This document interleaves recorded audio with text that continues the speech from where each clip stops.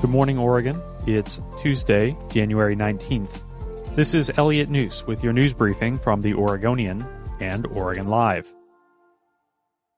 Hundreds of people turned out Monday in Portland to honor Dr. Martin Luther King Jr., including some who gathered for a rally and march, and others who participated in a day of service. A Black Lives Matter march wound through North and Northeast Portland, traveling along Rosa Parks Way and Martin Luther King Jr. Boulevard before ending at a statue of King.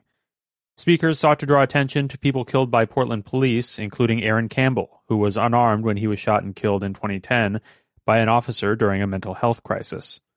Earlier in the day, more than 300 volunteers fanned out from sites across the city to pick up litter from streets and sidewalks.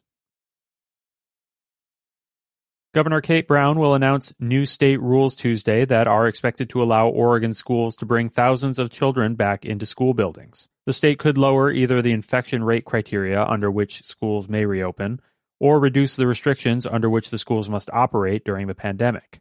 There is broad consensus that remote learning has fallen short when it comes to academic performance and students' mental health.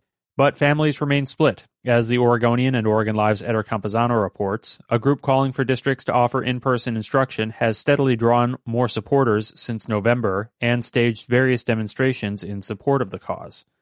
But a collective of groups representing Black, Indigenous, and other people of color told Portland School Board they have not reached consensus on the issue. And some parents say they're unlikely to feel safe sending their kids back into classrooms this academic year. Districts face a balancing act, but their decisions might ultimately be based on more logistical concerns. Officials say under current social distancing rules, the average Portland elementary school classroom can accommodate just 12 people. The number of homes for sale in the Portland metro area dropped to the lowest level ever in December. And if sales continued at the same pace, it would take about 3 weeks to zero out all of the available homes currently for sale, a sign of a strong seller's market. Years of declining inventory of Portland metro homes for sale has been pushing prices higher. In December, the median home price was $440,000, a 7% increase compared with a year earlier. Clackamas County Commissioner Mark Shull publicly apologized Monday for offensive and racist social media posts and thanked local Muslim leaders for reaching out to him when the comments attracted withering statewide attention. But he didn't say he would resign from the $104,000 a year job at the county. Instead, he asked people to give him time to prove that his change of heart is for real.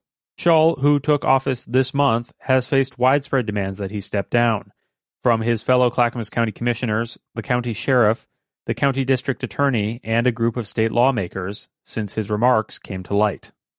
Thanks for listening. Find more news at OregonLive.com and support our journalism with a subscription at OregonLive.com/podsupport.